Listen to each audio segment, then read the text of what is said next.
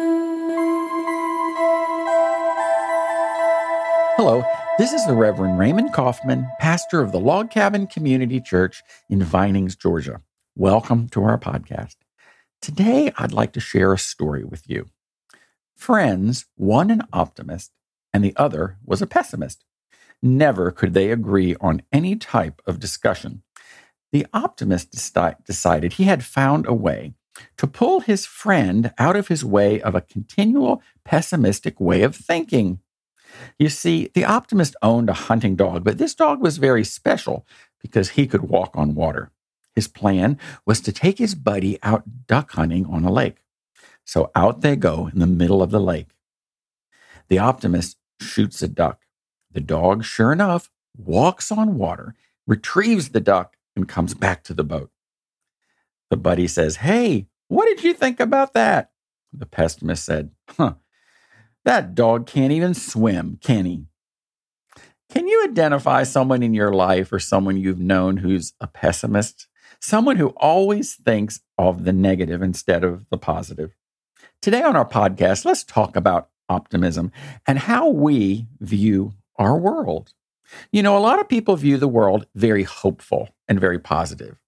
It's so important in our world that we live in today with so much going on to stay positive and to stay hopeful.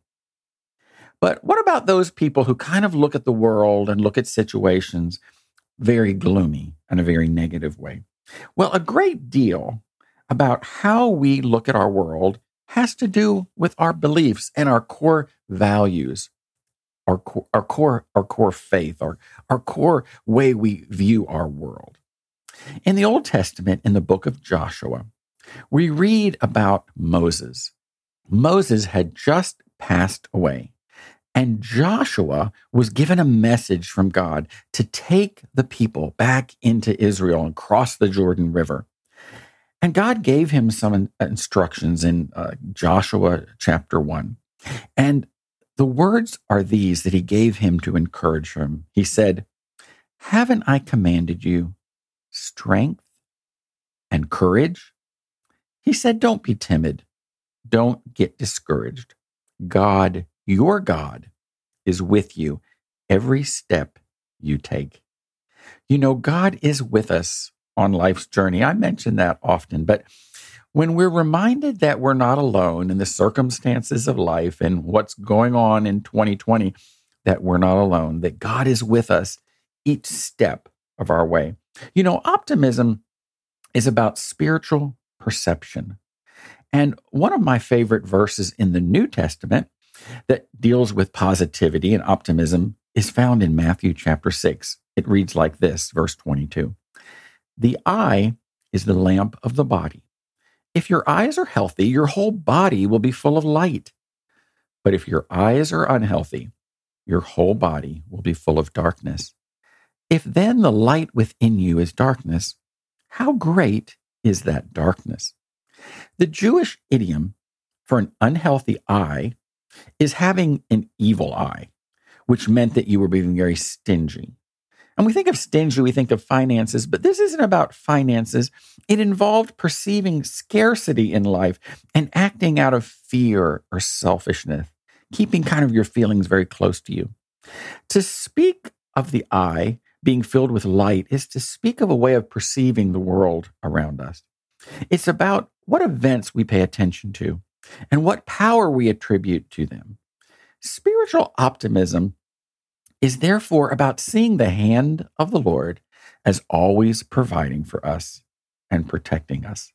It's about knowing that we are never alone and that we need not fear because our God is a very loving parent.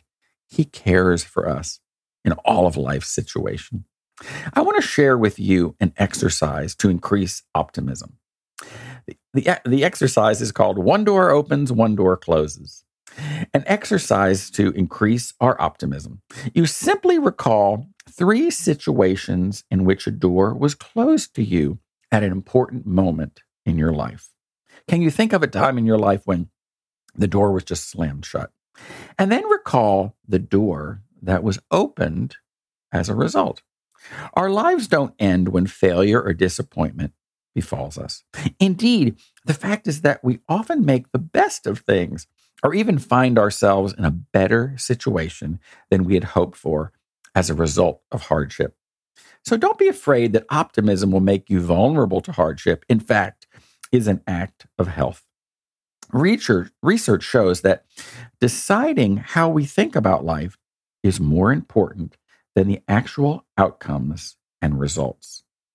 Back in 1999, my family and I were house hunting, and we were getting ready to move into a new house, and we were looking for a place to raise our son. He was just a little guy at that time.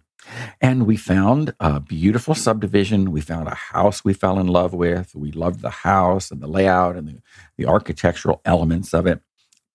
And then we picked out a lot in this neighborhood that we really liked. And we wrote a contract. We were so excited. One of the things I loved about that lot is that you could walk out your back door and walk directly to the community clubhouse. And I knew that my family and my son loved to swim. And so I thought, wait, this would be great. We could just walk right to the pool. Well, we found out that that particular house that we liked could not be built on that lot. And the door just completely closed. Oh, we were devastated. But we kept looking, and we ended up moving into a neighborhood that we know now was the best decision that we could make. Sometimes a door closes and we experience hardship, but then a door opens and we realize that the best things have happened, sometimes because of something that we thought, wow, where are we going to go from this? So when we think about being optimistic, we open ourselves, our world, and our day to the light. So my prayer for you is to be filled with that light, the light that God gives, to open your world and to open your day. As we close our podcast today, could we end our time together by saying in unison the Lord's Prayer? Our Father, who art in heaven, hallowed be thy name. Thy kingdom come, thy will be done, on earth as it is in heaven. Give us this day our daily bread, and forgive us our trespasses, as we forgive those who trespass against us. And lead us not into temptation, but deliver us from evil.